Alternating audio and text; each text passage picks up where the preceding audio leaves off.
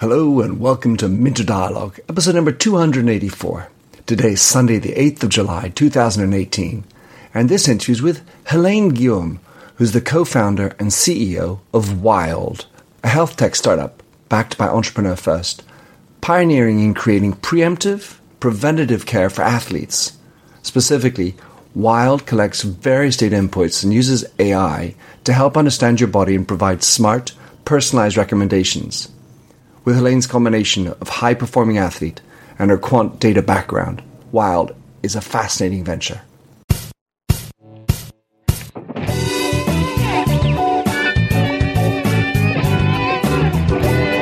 Welcome to the Minter Dialogue podcast, where we discuss branding and all things digital.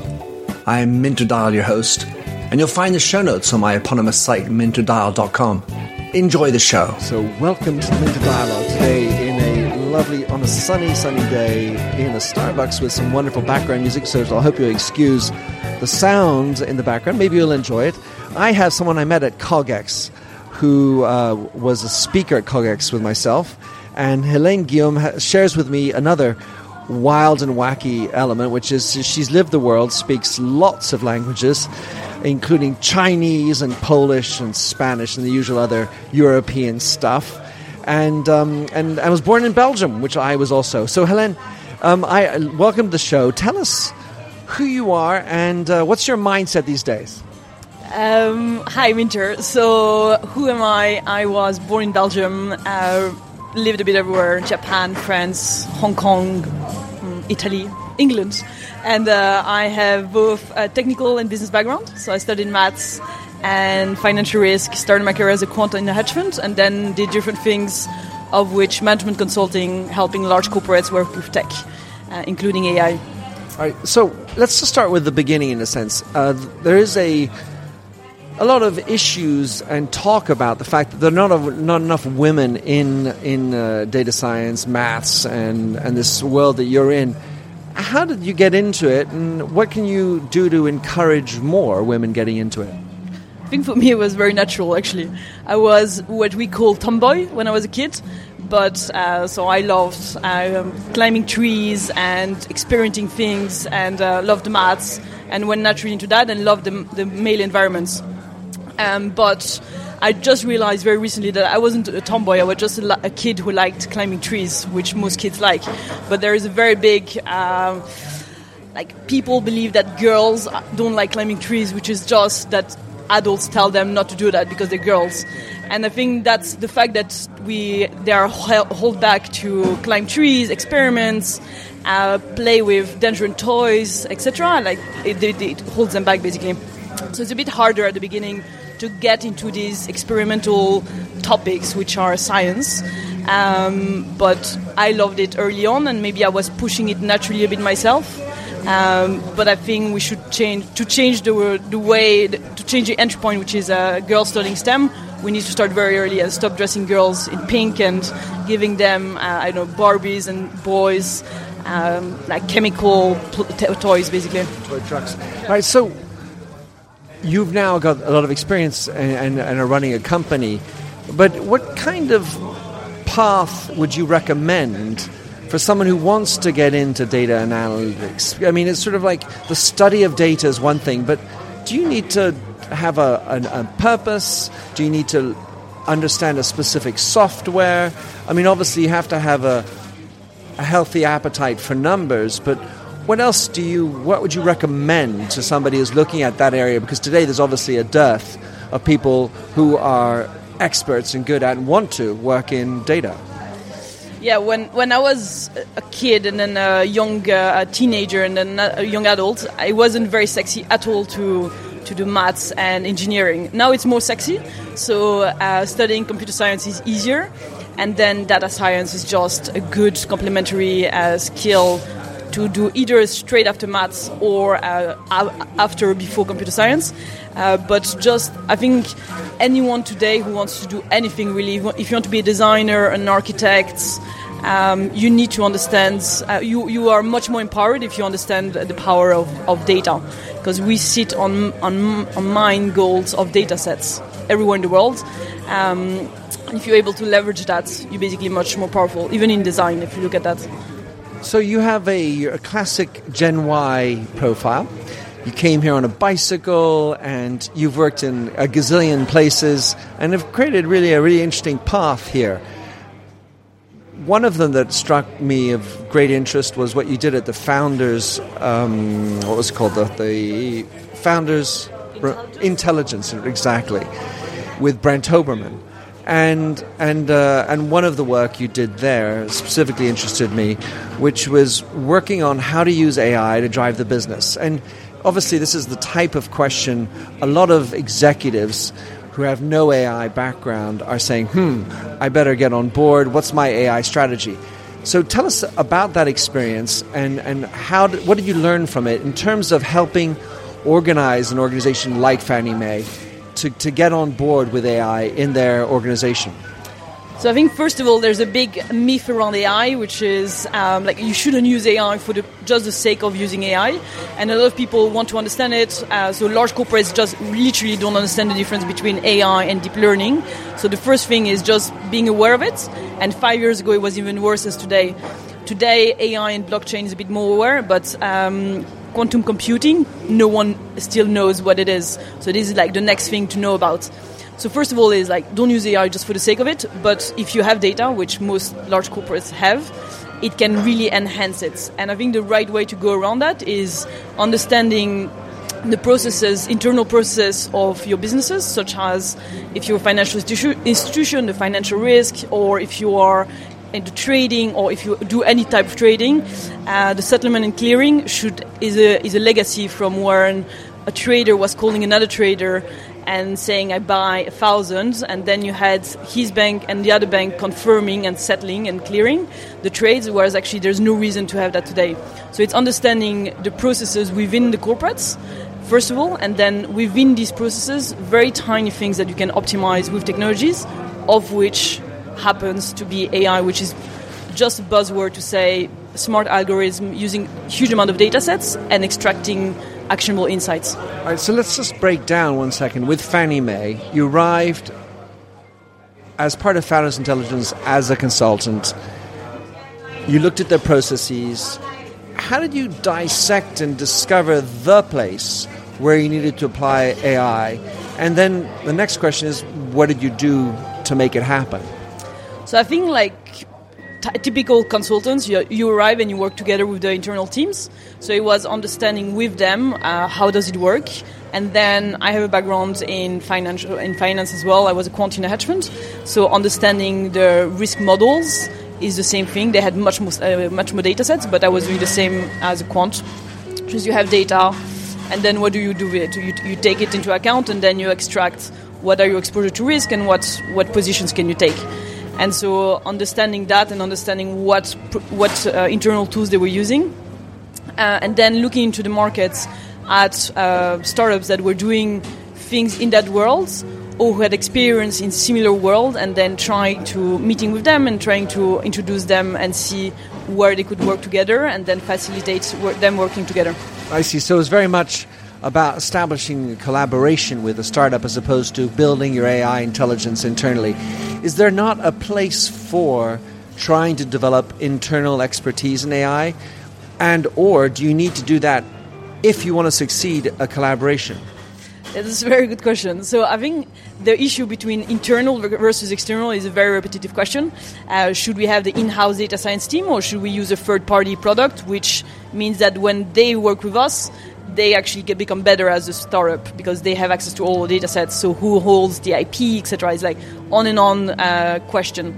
And large corporates always prefer to have internal. But the issue is that internally, if you apply it, if there's a team working on one topic, they will only have exposure to that one topic, which means it kills innovation. I think corporates now are getting a little bit more comfortable working with external third-party products. It's still a struggle, but it's a very good thing. And having internal data science team is necessary. But again, they probably won't have the expertise of having worked with another company. And just having worked with another company would enable them to have a different view of solving a similar issue. So when you're doing this type of work with an external, two thoughts come to mind. The first is the challenge with data is these three V's. And the variety of sources and the formats is already a challenge internally.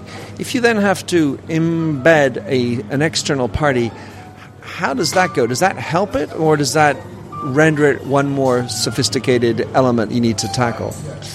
Well, these guys are experts. So, like, to name a company, a friend of mine, his company is called Causalence.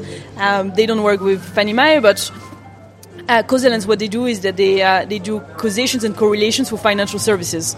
So you would imagine that the internal data science teams of the hedge funds are much better suited to understand that. But actually, they have the data sets that they input. They then clean it. Cleaning, sadly, in AI is a very big job. Cleaning and labeling is the whole, like, it's basically 90% of the work of a data scientist, which is pretty boring.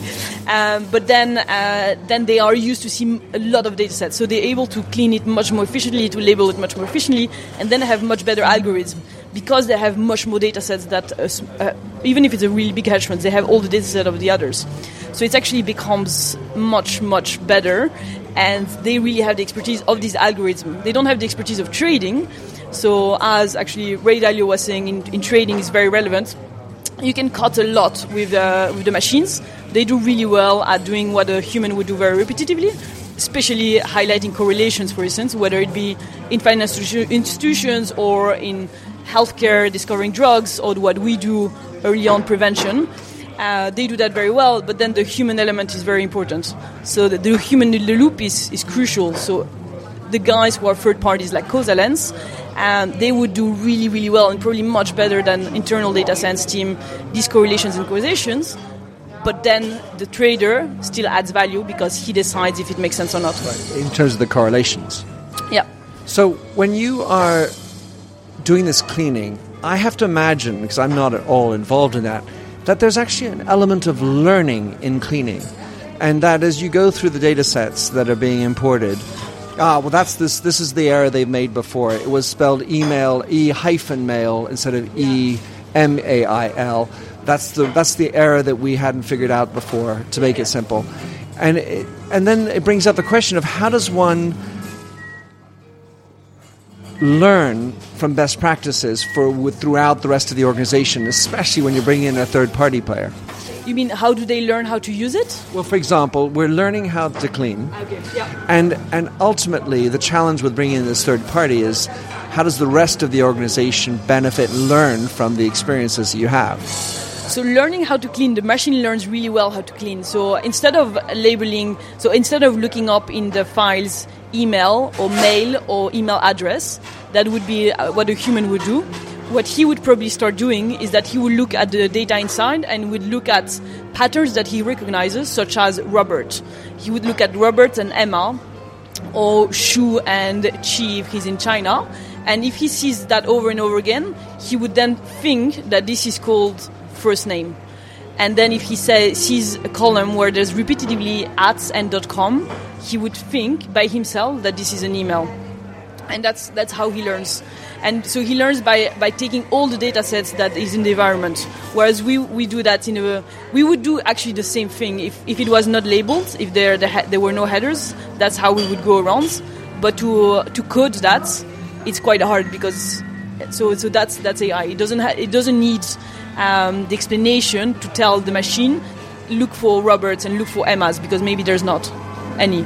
Right. And then the rest of the organization, basically, if you use a third party, it would be they could have a really big job in providing clean data, full data, and accurate data.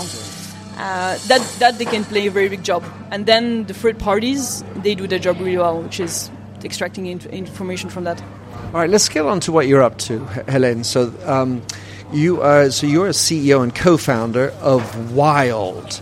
And as I understand it, it's your passion for sports, specifically cycling, swimming, and running, and trying to predict and help us be better at this healthy activity. That's sort of what I got, and AI is used within that. Tell us, in your words, what you do.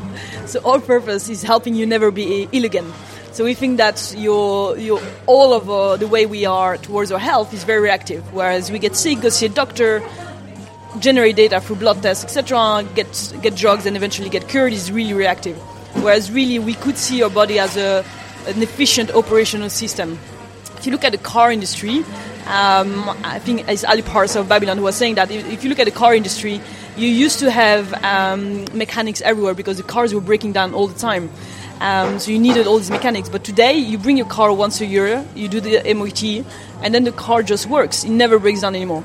And we could have the same attitude towards our health. We could understand early on our body through the data and act on it early on, so you never need to get sick, basically. And that's what we do. So we help you live smarter through the data. And we start with people who have more data sets, who have a short reward loop, and who proactively already want to improve themselves, which are runners, cyclists, and swimmers. To what extent did your experience of living in Asia contribute to this idea and this purpose that you have? Living in Asia, I think actually really big. It's a very good question, but actually it's pretty big. So I grew up in Japan, and actually the behavior towards health is very different. With the way we created healthcare is that we were opening up a dead body, we were analyzing it, and then we were putting chemicals on it, and it was eventually curing things. So everything around our health is you have a symptom and you take a pill and it solves it. You have a stomachache, you take a pill. You don't look at the reason, you just take a pill. Whereas in Asia, it's very, very different. You would look at your tongue, your ear, your little finger, and they would look at these things and they would cure early on. They would always give you herbs or different ways of behaving or acupuncture. And actually, when I was very young in Japan, I was very sick, and I got cured with acupuncture, which in Europe would have been they would have think it's absolutely insane. Not to mention they wouldn't have reimbursed your fees. Exactly. So my parents, probably my mother, strongly believes in early on curing people. And actually she's Polish. And in Poland, because we didn't have this huge industrialization, it's still quite early on.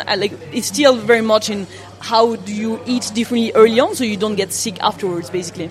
And I think Asia is really good at that. And last year I was in Japan in a temple meditating with a monk.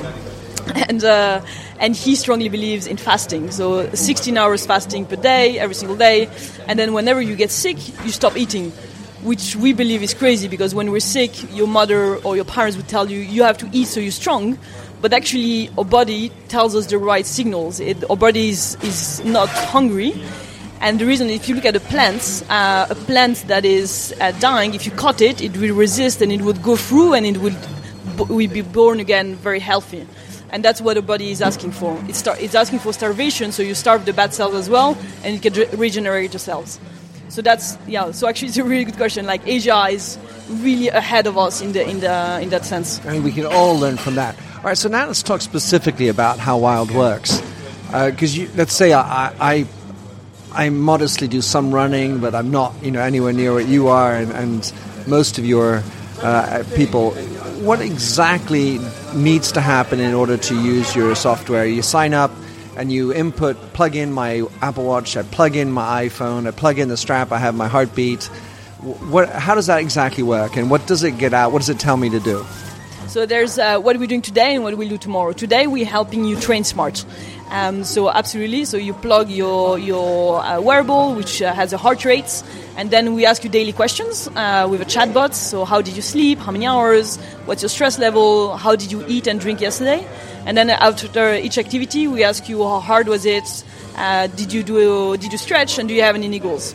So these subjective plus objective data gives us a really good understanding of who you are. And then from there, we provide you a picture of where you are and where you could go, which is basically a replication of what I was doing as a quant, risk analysis, giving you a picture and what you can do from there. And so on there, you would see, for instance, that you tend not to stretch, that you sleep less than 7 hours a night. And then going forward, we'll add more type of data sets, such as your periods for women, which is really important, men pretty much flat, not in character, but in terms of metrics. Whereas ours is really interesting. It varies all the time based on our cycles. Or digestion varies all the time. So, for instance, when our body is more acidic, we should probably not be eating tomatoes and orange juice, which we believe are good food, but actually is extremely acidic. So you would start seeing correlations between your digestion, your cycles, and what impacts it. Is it the activity? Is it the sleep, the stress? And then, so that's the second step. So first step is data input. Second step is data visualization and insights. And the third step is recommendations. What can we do with that? And this is happening through Messenger, as I understand, or at least a bot that is essentially talking to me, right? Are there other avenues for that under development? What are you doing with there? So Messenger is a really good place to start. It's chatty, people like it, but we also planning to do a native app as well. There will be a bot talking to you in the app, but there will be an app like companies such as Ada or Babylon are doing as well. And when you are talking with this chat bot, to what extent does it know this is Minter and Minter is like this? And Helene is like this, beyond the basic information. Is there an element of variety and personalization? And give us an idea of how you're making that happen. Yeah, so it gets better and gets smarter. So at the beginning, you can start using it straight away, and it's fun, it's interacting, but then it starts knowing you a bit better. So to give you an example, some people like to be pushed, and some people hate to be told what to do. So the people who hate to be told what to do, they want to proactively add what they want to track, for instance. So we would ask you, we would test that, so we would prompt you things, and then if you start not replying, we would ask you, do you want to do that? And when you say, yes, I want to do that, you actually, in your brain, you are more prone to do it. Whereas other type of people, such as me, I love following what I'm told to. So I've been coached playing rugby or doing sports, and I just follow what I'm told. If I trust the source, I just follow, and I'm very happy because it just cuts all my decision making, and I'm happy with that. Well, this brings up the fundamental. There are 2 points which I talk about somewhat incessantly, which is this element of trust and the role of empathy to create trust. If you trust the source, but how do you gain trust as a machine? It's a really good question. So you gain trust by being relevant. So I think for us, because it's we need to be relevant. So to give you an example, right now we have data. So we need to bring back data to the people. We need to show them that we are taking care of the data. But we also need to show them that we are adding value to their data. So the fact that we are creating new visuals and they're seeing their data like they've never seen it before, but it's also their data and they can recognize it, they start trusting it. That's one thing. And second, it needs to be proved. So we have a really strong team and very strong advisors around us as well, like from the Center of Human and Health and Human Performance, or Paul, who's PhD in neuroscience, AI engineer. So we have a team that is really strong and that can be trusted. That's on the background, but really, like on a day-to-day basis, it's if you give something and then it's relevant to you, they would start trusting it. What we don't want is that you start loving the bots. Because I think one of the risks of AI is not AI killing people. That's a bit drama, but it's people starting loving it so much that it replaces other people, or it replaces coaches, for instance, which we don't want to do. We just enhance, we just empower them and do their job. Well, it makes me think of 2 things. This notion of loving your bot. I mean, essentially, having gone through the experience of spending 5 days with an empathic bot, I can see why that would be troublesome for society, for couples, and a few other things. But are you intentionally holding back on, or is it because it's just not possible to create a truly empathic bot? Well, I'm post-generation Tinder. I think you are as well. But few. But I don't have the numbers, but I believe that probably 95% of the conversations on Tinder never end up in a face-to-face meeting, which means that if they wanted, they could have smart bots behind. It would actually optimize the engagement of people. If you have someone that is challenging, but then replies the way you want, you would probably use more the product, and then they could upsell things there. So there's no reason you don't have that, and they probably would make much better conversation than an actual human. So I don't think it's impossible at all. And if you look at some movies that are really well done, so Blade Runner, the new one, for a movie is surprisingly well done, the new one. He's in love with the bot, and you can see that she reacts, and she's teasing him, but when she goes too far, she holds back. So she really learns what he likes, and that's a bit scary. So like we can do it, but it's more we have to stop it. So for us, we want the product to be funny, we want it to be, but we don't want you to love it. There's an element of transparency that it's a machine, and we don't want you to think of it as a human being. All right, so if I were to be using this, for example, you talked about prediction and prevention. Would the system be able to tell me, Minter, you shouldn't work out on a Monday morning, better to work on a Wednesday evening, or whatever regime, and do 45 minutes, not an hour? Are these the types of things that I could get as a benefit from your system? Yeah, exactly. So there are a lot of things that your data that you already have today tell us. So for instance, your heart rate is a really, really good indicator of how well rested you are. It's an indicator of the stress of your body, but also of your mental well-being. So if we are reading your heart rate, and whenever you go to bed, your heart rate is high, it decreases overnight until it reaches the lowest point of the night, which is called the resting heart rate, and basically it stays flat until you wake up. When you go to bed having eaten a lot or drank alcohol or exercise, it's higher and reaches that point later, which means that you recover less hours. Which means that over one night is interesting, but over days or weeks or months is really interesting, because for us who are active, the early signs of being of not being well rested is that we plateau and then we injure ourselves.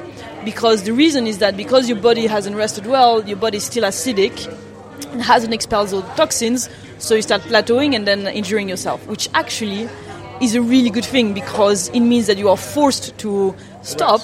Exactly. Whereas if you didn't exercise, you wouldn't see these early signs, which becomes a really nice environment for long-term disease such as cancers to develop, because they love acidic environments. So, heartbeats. Is my Apple Watch accurate? Kind of. So there's 3 levels of heartbeat. The first and less accurate is on your wrist, which is not really accurate, but it's okay. It just gives us an indicator, which is fine, because for us it's the differential that is interesting. Then the second one is the strap. So if you have that, it's pretty good, but it's not medical. And the third one is electrodes, which is clinical level, which gives you can detect heart defects. So we are on the first 2 ones, wrist and chest. But so we cannot detect heart defects quite yet, because technologies are good enough. But later on, we can imagine that it will get really, really good. Just a small anecdote. Is it important to have a tight wristwatch? I mean, I think about that in the morning as I put on mine. If it's tighter, will it read better, or is that just as long as it's close to? Yes, it's better. It's better when it's tighter. Yeah. I figured as much. All right, I want to talk to you now, Helene, about the marketing angle, because you're on a space that isn't empty. There are many people thinking about sports and IoT and the ability for us to track our health. I mean, I think of my experience with Babolat, by the way, where I play a lot of tennis, and my tennis racket tells me how many backhands I hit with what torque, what speed, where on the racket I hit it. But the challenge afterwards is what you're going to do with it, and the recommendation element. But you should be hitting more here, there, and so on and so forth. How are you making yourself known, and what advice would you have going forward to be able to stand out in a crowded market? So right now, our focus on it very recently was to get traction, so to create a product that one person loved, which we got, and now our full focus is on retention. Number 1, adding more value to the people, adding more insights, more recommendations. Number 2 is impact. So we have impact, they report impact, but we want to see that in data. So see sleep patterns improving, niggles decreasing, stress levels decreasing. And once we see these 2 things, we start seeing referrals and a growth that is viral. And at that point, we'll start pushing on the growth and marketing.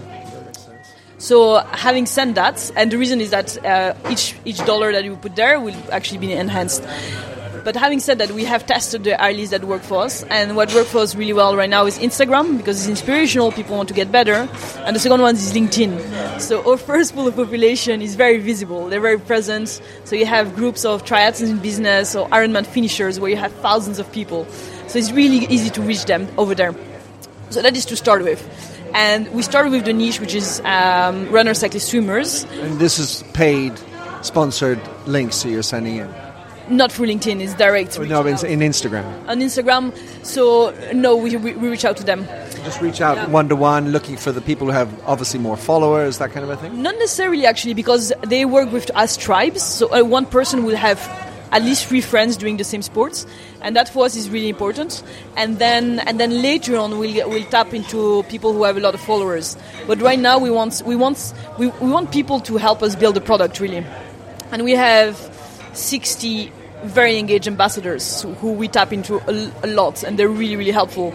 So whenever we have a new release, we spend an hour on the phone with them, and they give us feedback on what they see, what they understand, don't understand, and they help us build the product.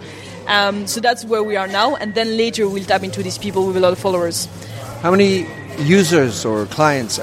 Tell us about the business model too. Yeah, so we have 600 people using the beta and 12,000 on the mailing list. And the business model is twofold. So one is B2C, freemium model. So you get access to more data insights, recommendations, and then later on as well, you'll get plugged to specialists in the medical world, which is coach, nutritionist, sleep expert, physiotherapist, but you'll get plugged to them with relevance. So you would be plugged with people who've been to these guys, who had a good experience and had the same profile as you. So if you had lower back pain and you're training 5 times a week, you would speak to that physiotherapist. So this will be a commission base where you're doing business development for the physiotherapist. Yes. So and you would be able to speak to that person, because most of the time you don't have to see the person. Physiotherapist being an exception, but sleep specialist, you probably don't need to see him ever physically. So you can be plugged to that. So that's on the B2C side. So access to these specialists as well. Although I would say, knowing a lot about sleep, there's a lot of it psychological and sometimes intimate. And so I would suspect that even in sleep, one could do with face-to-face. Last area of intrigue is with regard to community, because as much as you're talking about AI, apps, devices, and all this, you are, by quintessence, a very physical experience, and therefore you're running generally in groups, you're competing, and so on. So how have you looked at the community aspect and, let's say, the in-real-life aspect? Yeah, so the ambassadors are doing that really well right now. So they are creating the emulsion around them, and we empower them. So we put pictures on them, and we write stories about them, etc. But it's part of our life. Like, what we are doing as a product is because we had these issues firsthand. And so around us, our friends or communities are growing through that directly, and the offline aspect is really, very important. So we will develop that much more. So on the business as well, there's a very strong B2B aspect, which is with corporates of insurance companies. But actually, so within there, you could create small communities as well, and people developing each other by micro-level competition and gamification. And we're also developing partnerships with race organizers, for instance. But a race today is just the race day, and they don't have the contact with the people for the rest of the year. Whereas through us, you would be able, when you sign up to a race, you have the date, you have all these people, but you have a micro-level competition. So, for instance, 6 months before, instead of being ranked 17,000 over 22,000, I would be female, my age, my category, and training 5 times a week, and I would be number 17 over 22. And as I go running, I would go down or up. And creating that would create senses of community as well. Wonderful. Well, Helene, it's lovely having you on your show. If you have, what is the one piece of advice that you would have for entrepreneurs who are today looking at starting up, driving, building their business? Maybe what's the one most important thing that you've learned so far to date you'd like to share?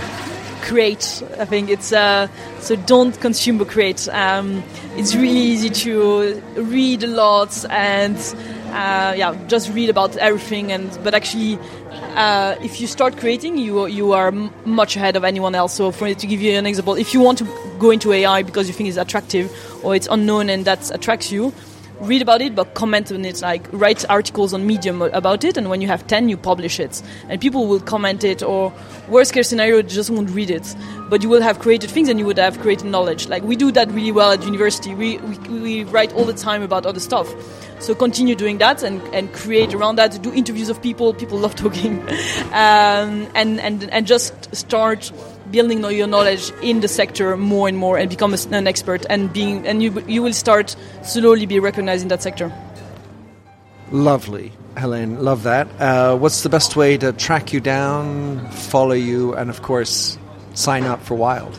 You can join me at 6 a.m. swimming, and then you can join me cycling most of the days, and running. I'm looking to run outside of London mostly, so that you can track me there, or you can go on the website wildnow.co or per email helen@wildnow.co. Splendid. Many thanks, Helene. C'était un plaisir. Love to continue on. Of course, I'm not really going to be one of your biggest users, but I'd be happy to share it. Later, when it gets to the mass market. All right. Well, thanks so much, Helene. Thank you. Thanks for having listened to this recording of the Minter Dialogue Show. You'll find the show notes and other blog posts on minterdial.com. If you enjoyed the show, please like the handy Facebook button, or better yet, head over to iTunes to give a rating and review. But first, relax to Josh Sachs's Finger Paint. Oh, fill me with all your colors, any different way to rid me of the gray and heal me with all your imperfections that you mention in your lack of self-security.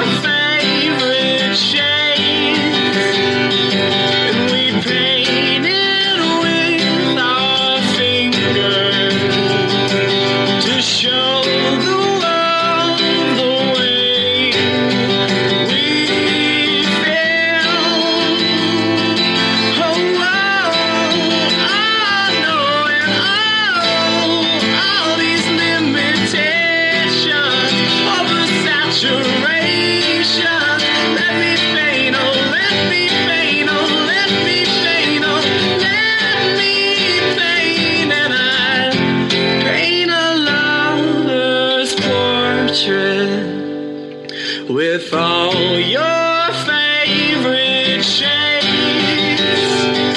and we paint it with our fingers to show the world the way we feel. Oh, the way I